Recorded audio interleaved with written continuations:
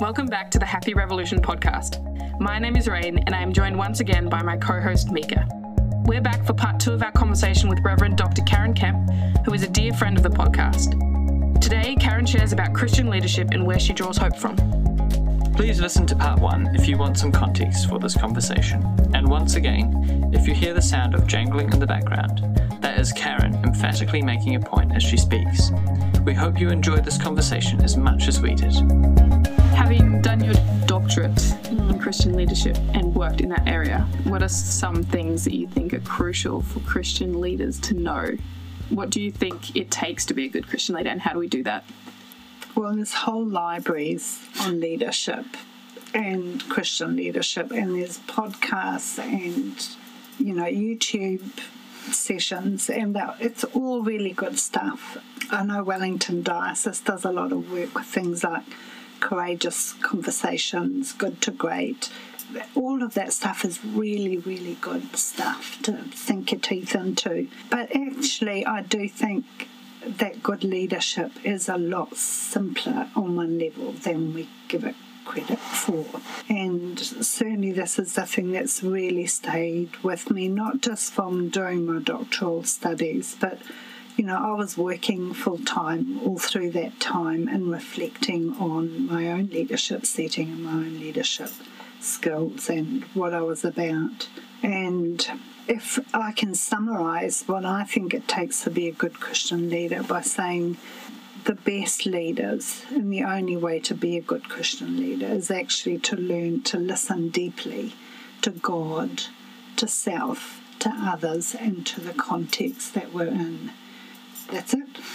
That really is it. I think it's in Good to Great, the author of Good to Great, that says that the difference between a good leader and a great leader is that a great leader spends around 40% of their time on self-management.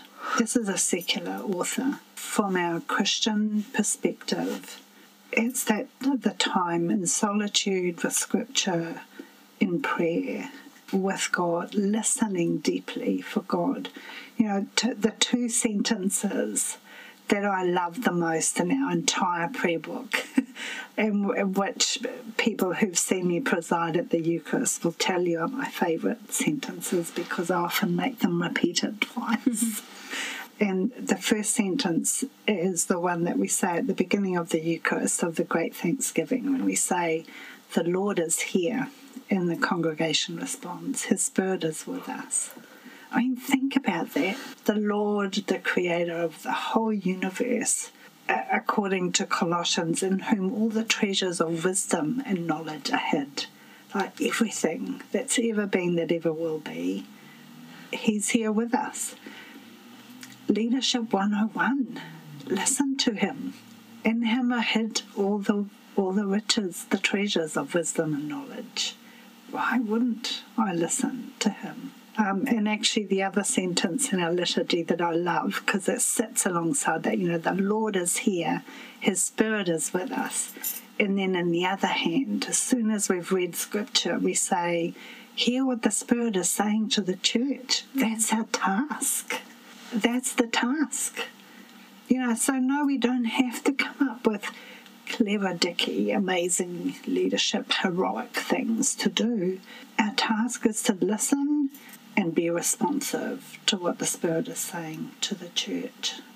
Especially in the times that we're living in, these times of unprecedented change. Every generation has had its challenges. That's true, and in some ways the world is no worse today than it was millennia ago. We're still broken human beings in need of God's grace and work in our lives. But the thing that makes today different is the accumulation of change on every dimension of life that we look at is facing unprecedented change at an unprecedented rate. That's the burden of leadership today. I mean, who knew, for example, that COVID would come?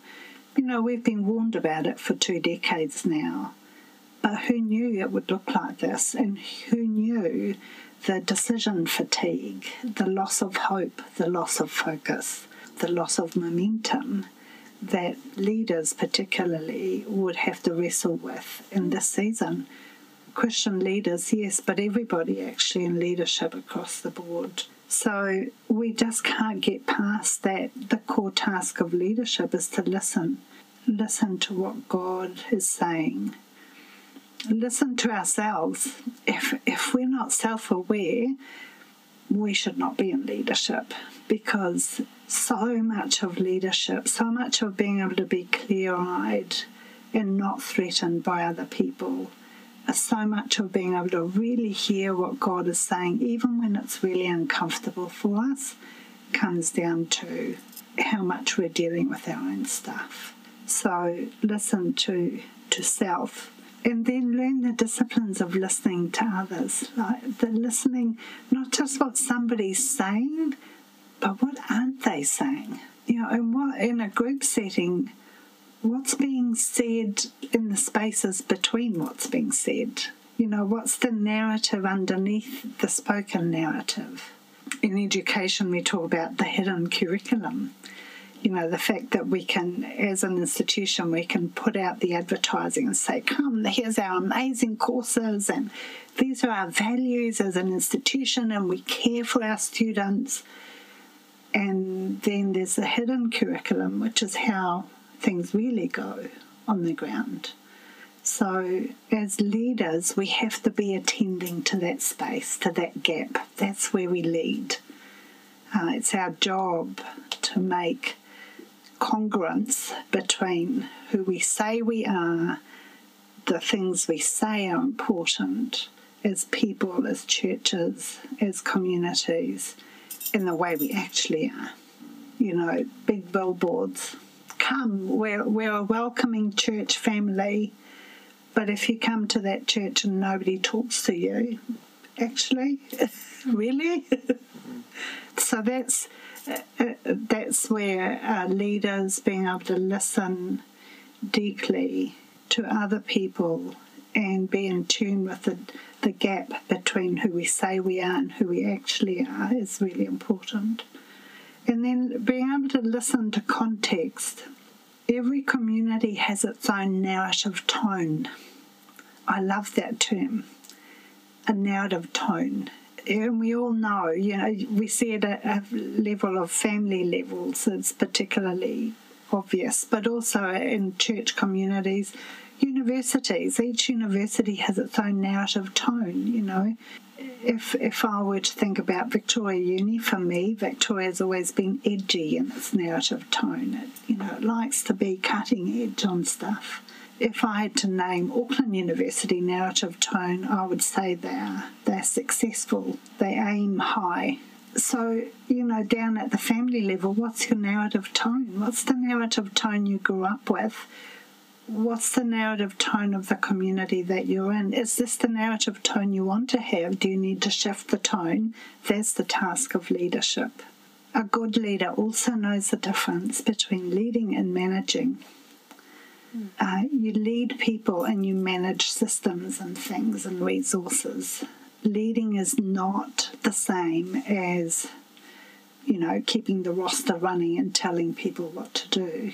Leading is actually culture setting, attending to the narrative tone, and holding the far horizon in view in the point that we are now. And we can only do that by regularly getting up out of the busyness of what we're doing, up on the balcony. This is a really helpful term.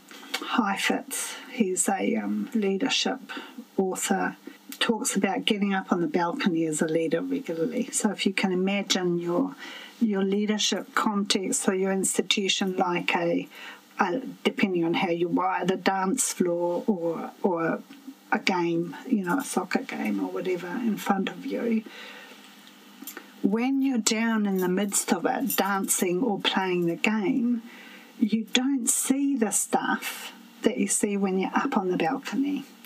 So as a leader, you do have to get down and amongst it. Richard Allen, actually, the Bishop of Nelson, previous bishop, talked about walking among his people. He did that big hikoi at the start of his time as a bishop to actually really literally walk his context that he was going into and understand who are these people, what is it that makes them tick, what are their dreams, what are they about, and connecting with that.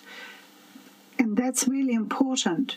But at some point, we've got to get up on the balcony and actually survey the whole. So where's the busy patch on this dance floor?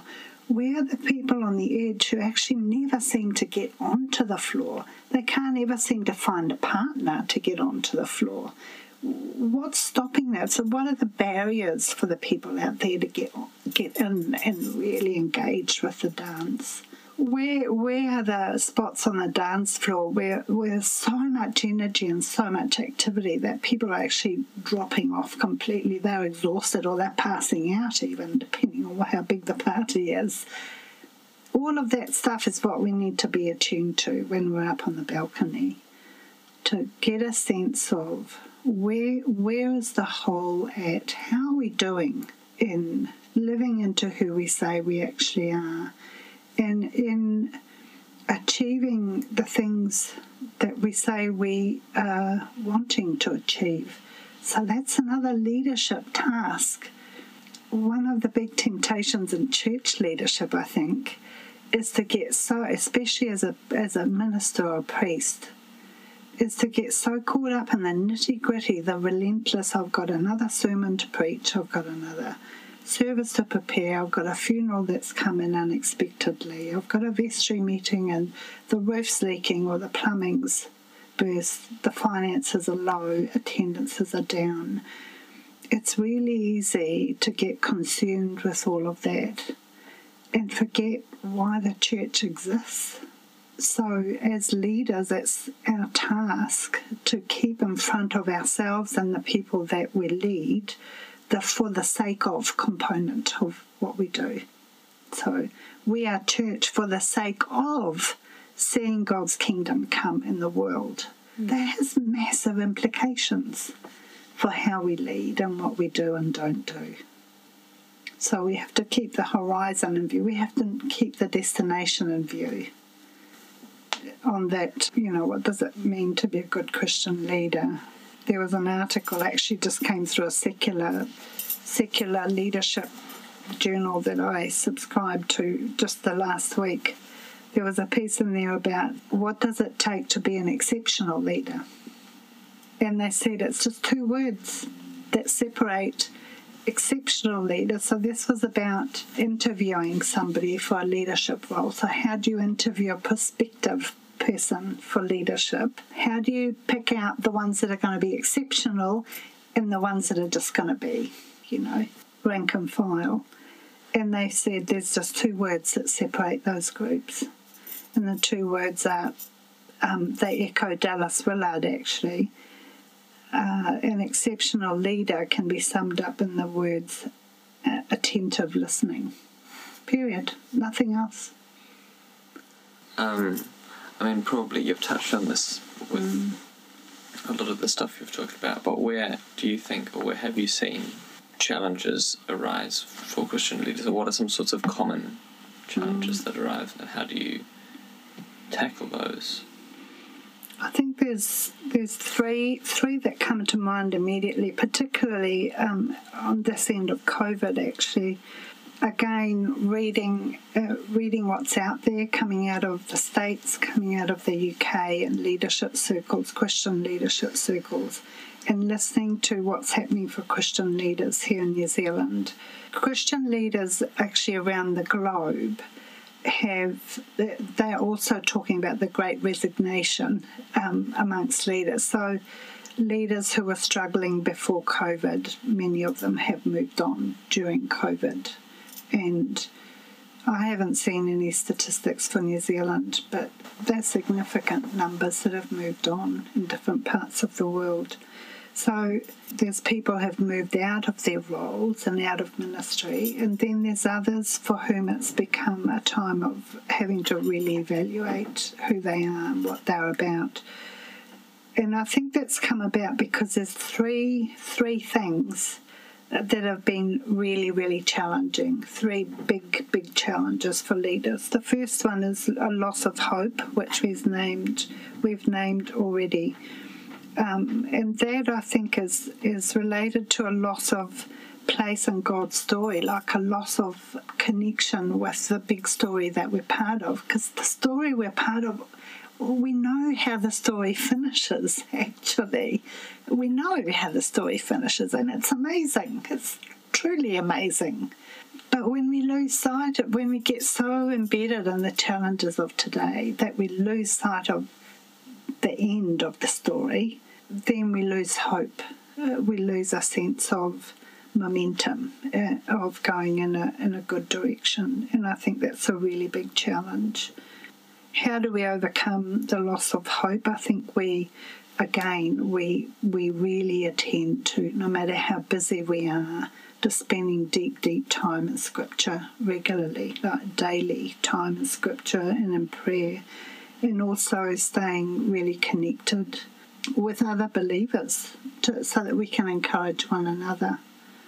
And an Old Testament scholar I knew in the UK talked about the Old Testament prophets who, when all hope was lost in their communities, when the going got tough, they pushed out the horizon. In other words, they climbed up on the balcony and looked at the far. They pushed the horizon further out in God's purposes and reminded the people here about that horizon. So that's how they bridge that loss of hope piece.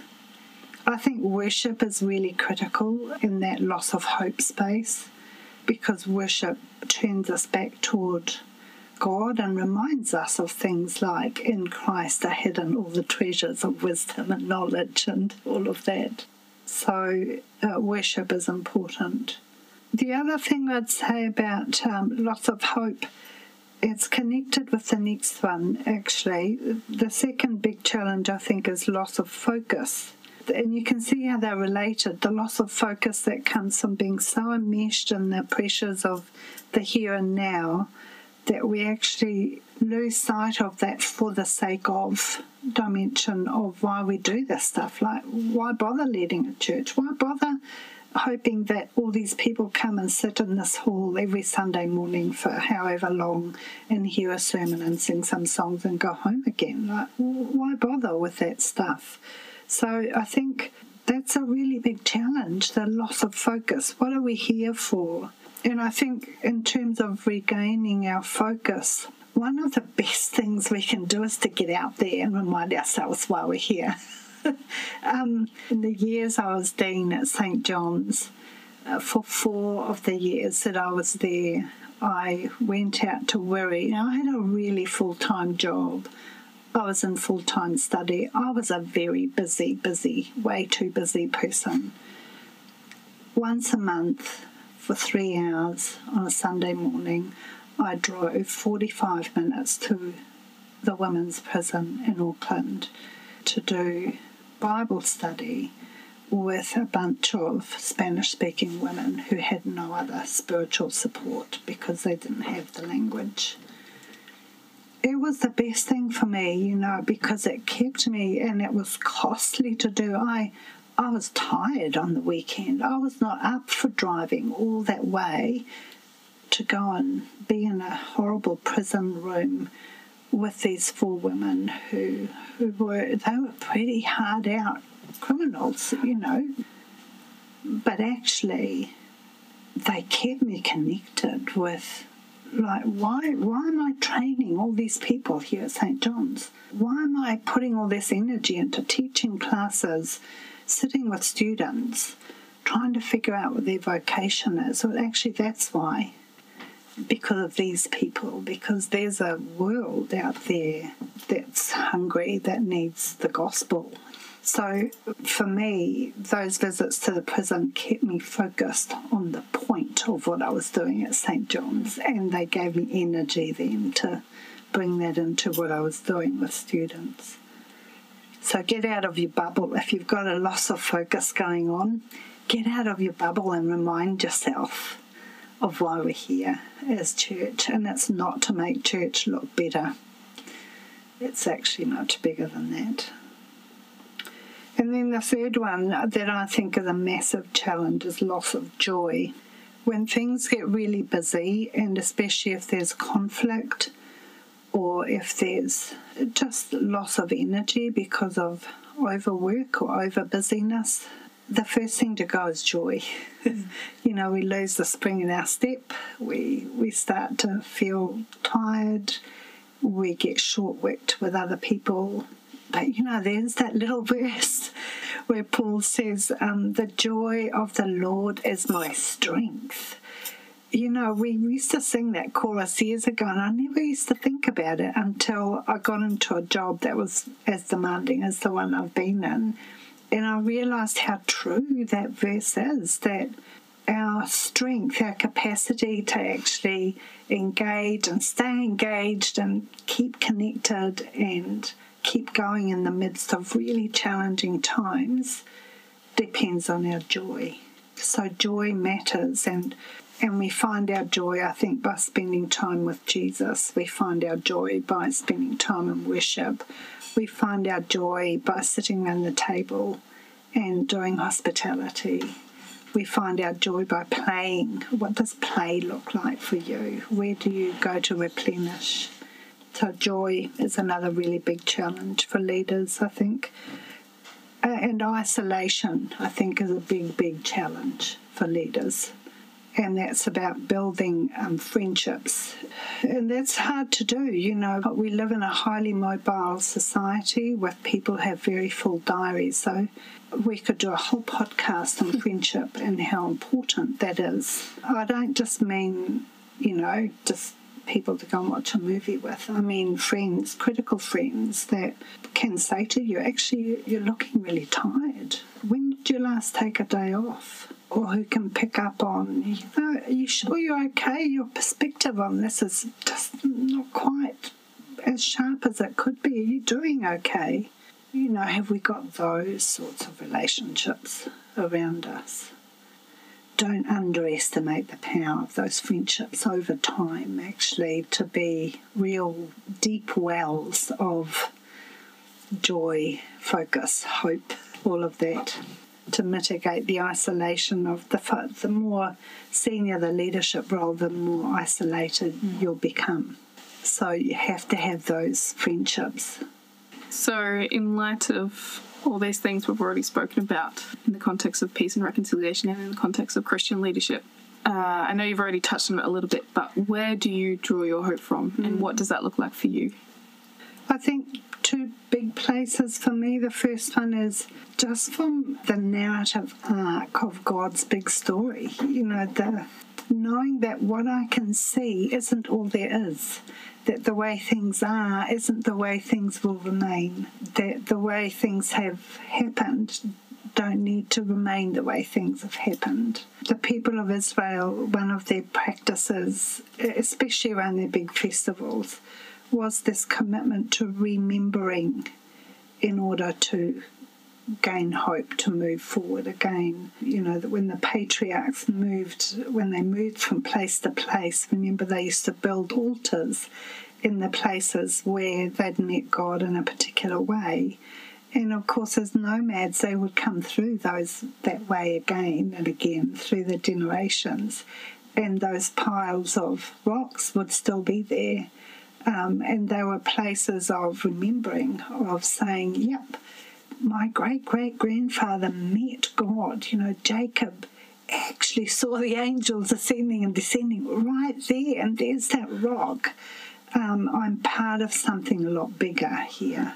So for me, that remembering is really important. Remembering not just the big stories of Scripture and of course, particularly around the life, death, and resurrection of Christ, but also my own rememberings of, my ancestors, my parents, our own life now, In some ways, the older you get, the more remembering you can do, and you can say, yep, and I can tell you story after story of times when I was just yeah, there wasn't a lot left, and God just showed up in the right moment with just what was needed in lots of different ways, including saving my life more than once through life. What I didn't tell you about my life story is that 4 years of my life were spent in a war zone, and all of that meant. So, there were literally moments of knowing that God saved my life in that moment in time. So remembering and putting myself back into God's story. And then the other place I draw hope is, going back to that prison. One of those women in particular, I saw that woman from somebody who was hard. Like, she was hard. You could see her life in her body and her face.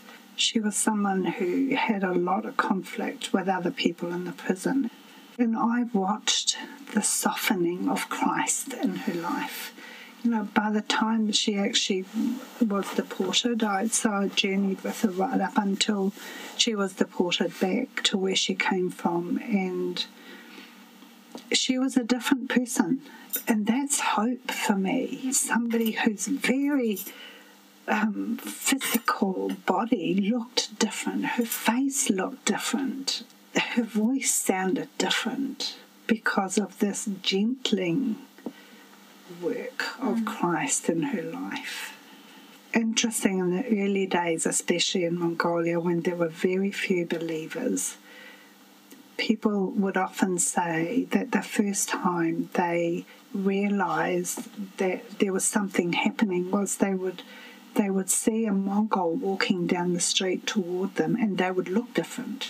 It wasn't quite Moses coming down off the mountain all glowing like we imagine, but they looked so different that people would stop and say, whatever it is, I want that. That brings me hope. Because we can get so, we're surrounded by books in this library. I teach Bible, I teach theology, I teach leadership. None of these books have got a patch on seeing what God can do in the life of someone. Yeah, that's hope. We also always ask 2 questions at the end. One is what your most controversial opinion is. So, like, if you were in a room with other academics from your field, what's something you reckon that you would disagree with other people about? Well, I thought about that. And actually my response to that question is, we are never in a room where there isn't disagreement. We will never be in a room where there isn't somebody who would deeply disagree with us. And if we are, then we're in serious trouble. We need to get out of our bubble and go find somewhere that's not quite so uniform. It's a really good question. I mean, I've had people disagree with me on just about everything conceivable. So everything I believe is going to be disagreed with by someone. So, yeah, biggest leadership lesson is, it is a cliche, but like most cliches, there's a lot of truth in it. We play to an audience of one, because if we start to play to who we think is in the room, or if we start to angst about people disagreeing with us, then we're done. I recently watched a video, actually, and we showed it to our home group. It comes out of a video series called the Visual Commentary Series, which is out of King's College in London, headed up by a guy called Ben Quash, who's the chair for theology and the arts. It's the inaugural chair of theology and the arts. And what he does is he interviews artists and art historians and talks about works of art, contemporary and ancient modern stuff. But he recently did an interview with a German photographer, film director called Wim Winder, I think his name is. 20 minutes, really well worth watching. But in it, this director talks about the fact that we live in a world that's highly opinionated. And, how do we live? How do we live and lead in a world that's not only highly opinionated, But off the back of that opinionated state, will actually think nothing about defaming people on social media, taking people to court even, whatever it might be. We're a very opinionated generation. And he made the comment, he's directed a lot of documentary films, and he did one on the Pope not that long ago and got criticised for not being critical enough. Apparently he was too positive. And this director said, he said, we're very opinionated. Everybody has to have a strong opinion about everything, even if they know nothing about it. And he said, yes, I could be critical, but he said the whole world is really critical now. And he used this lovely phrase. He says, I prefer to allow people to reveal themselves to me.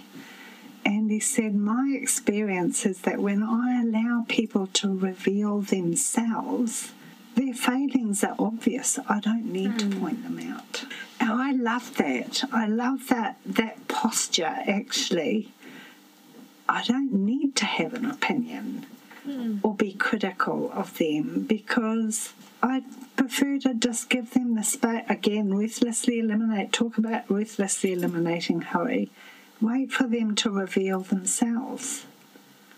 And if there's something glaring, it will show up anyway. He doesn't have to say, well, clearly the Pope, whatever. It'll come out in a story, but it'll come out in the context of the whole person, and it'll be nuanced by not just the Pope said this or did this, but actually this is the whole person. And he used the phrase, he said, I prefer to look at people through the eyes of love and give them time to reveal themselves.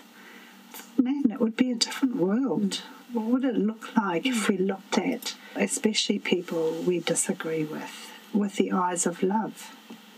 And I think the flip side applies too, him saying, if there's stuff that's not so good, it will become evident. I think the flip side is also true. We don't have to tell people how great we are. We don't have to, be telling people about that we have integrity or we don't, or whatever it is, because our life speaks. And if people take the time to see who we are, then they'll see who we are.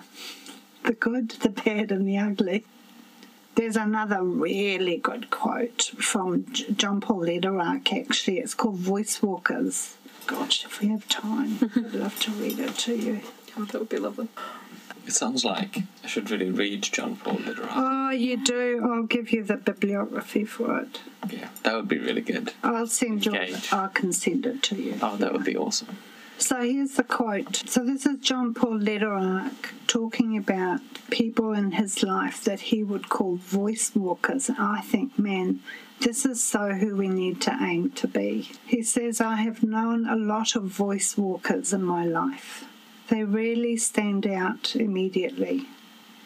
You come to recognize them after a while, more than from first impressions. Lives don't speak in one-time conversations or Facebook posts. They speak over time. You may notice them first for the things they don't confuse.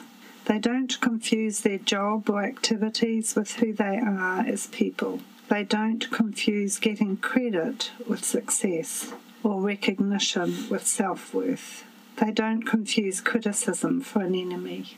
They don't confuse truth with social or political power. They don't confuse their work with saving the world. They don't confuse guilt with motivation. Then you may notice something that is not easy to put a finger on. It is not so much what they do as who they are that makes a difference. They listen in a way that their own agenda does not seem to be in the way. They respond more from love than fear. They laugh at themselves. They cry with others' pain, but never take over their journey. They know when to say no and to have the courage to do it. They work hard, but are really too busy. Their life speaks. It's John Paul Lederach in his book, The Moral Imagination, The Art and Soul of Building Peace. Speaking of books. Yeah. Yes. So I think the question is, what books are you reading at the moment? And then also what books or movies or podcasts have been formational for you throughout your life that you could recommend to us? Yeah. So I usually have 3 books on the go. I always like to have a book, like a heavy book, usually associated with whatever I'm teaching at the time.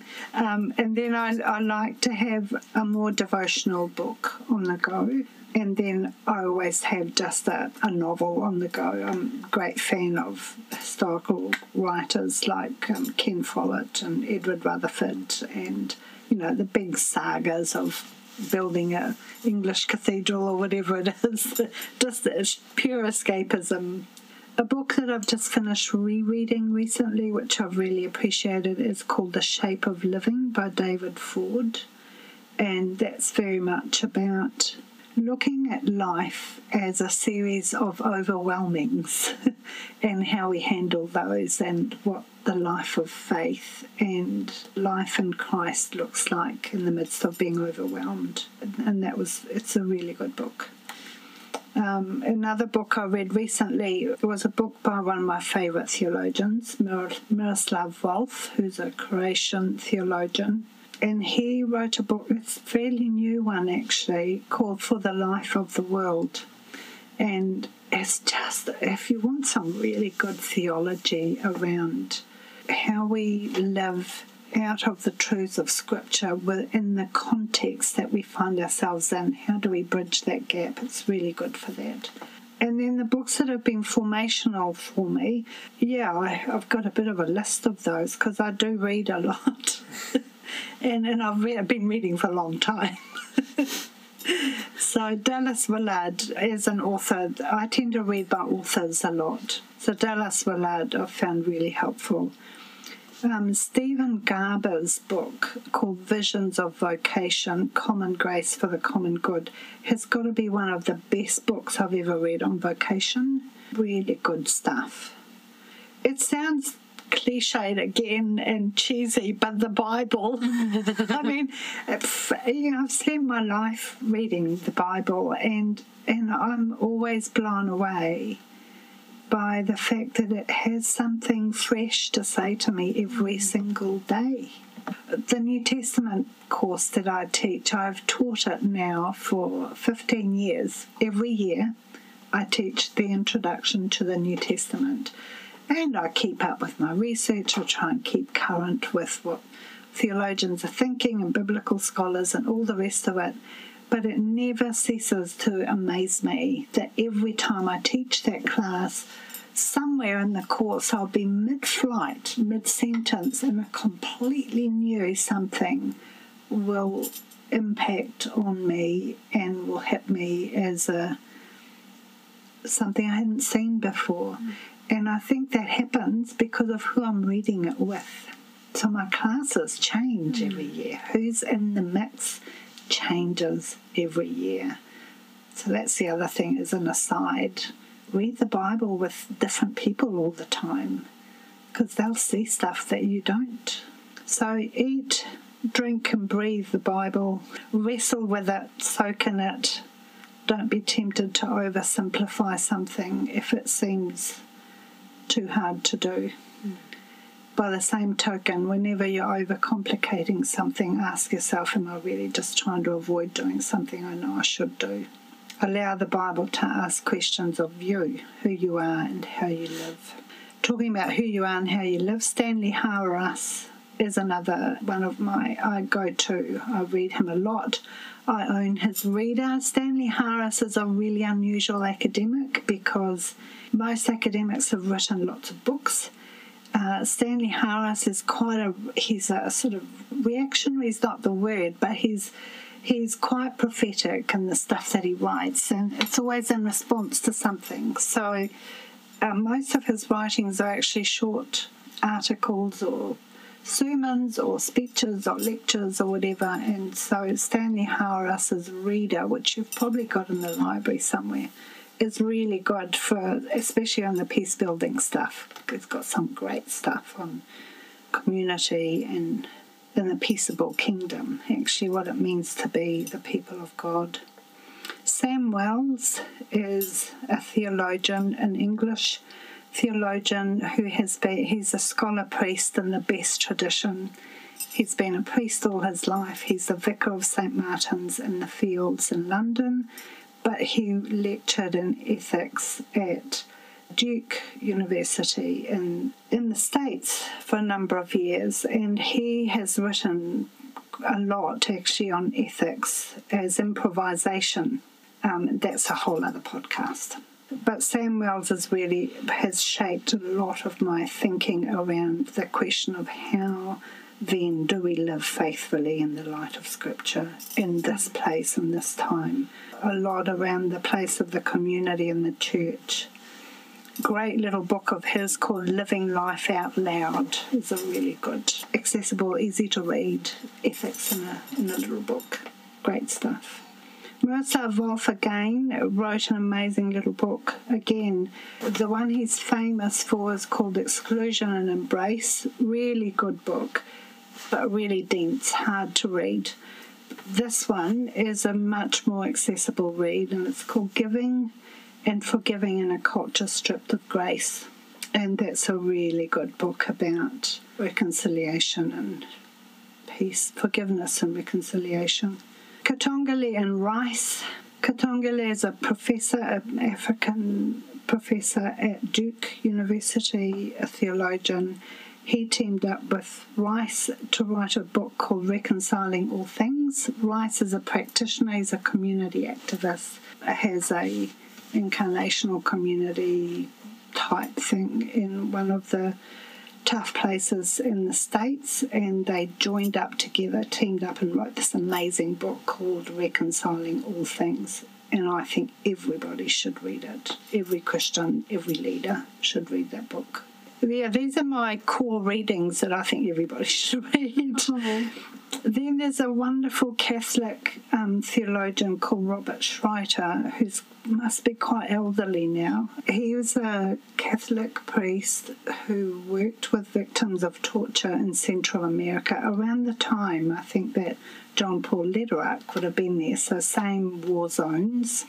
And he's written 2 incredible books about what it takes for a human being to be able to torture another. And they are profound reflections on humanity. Yeah, he's got some profound ideas on the nature of sin and the ways that we all of us, not only in a war zone, not only in a torture setting, but all of us, he came up with 7 different ways in which we demonize people that we don't like or that we disagree. And by demonize, he means the ways in which we make somebody other than we are. So that's the way conflicts begin, when we say that you are not like me, you are other than me.